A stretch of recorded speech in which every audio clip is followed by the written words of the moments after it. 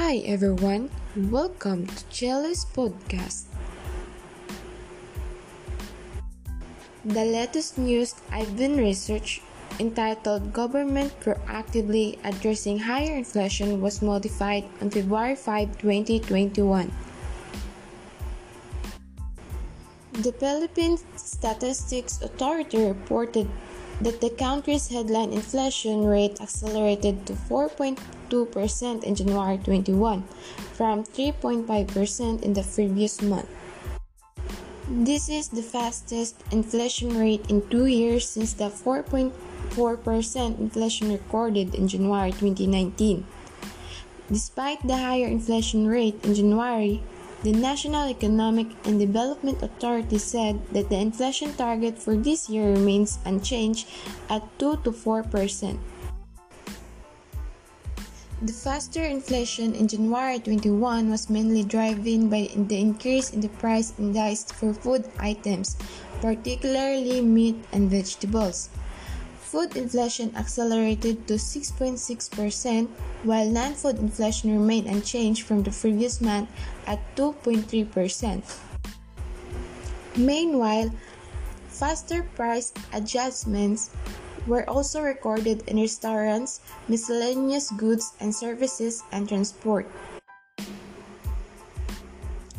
Rising food inflation can be attributed to the outbreaks of African swine fever, additional logistics and transportation costs of sourcing pork to augment supplies throughout the country, the closed fishing season across several regions, and the damage in the countryside from typhoons and floods last year.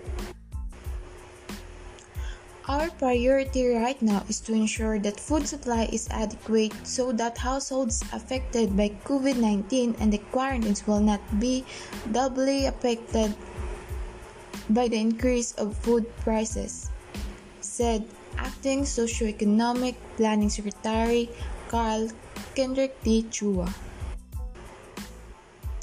In the interim, allowing more importation of key agricultural products while adhering to strict safety protocols to prevent entry of contaminated products will help augment supply and manage inflation.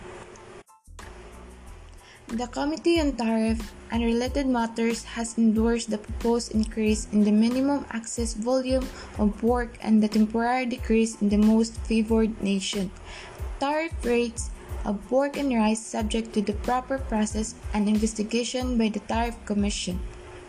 All this can increase the food supply and destabilize food prices. The Department of Agriculture is implementing a four-pronged approach to increase swine supply through heightened swine production in the identified ESF-free areas.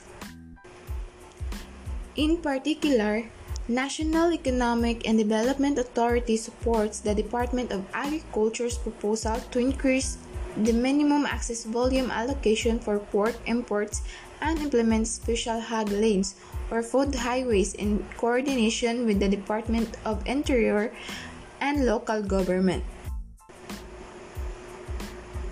This measure will help boost domestic supply and ensure the unhampered delivery of agricultural products across the country. The updated Philippine Development Plan 2017 to 2022 launched detailed strategies to increase connectivity through infrastructure development and opening up the logistics sector to ensure access to staple goods. Nevertheless, overall inflation remains manageable as we continue to reap the benefits of the rice traffication law. We passed the rice traffication law to address the rice shortage and related price hikes last 2018.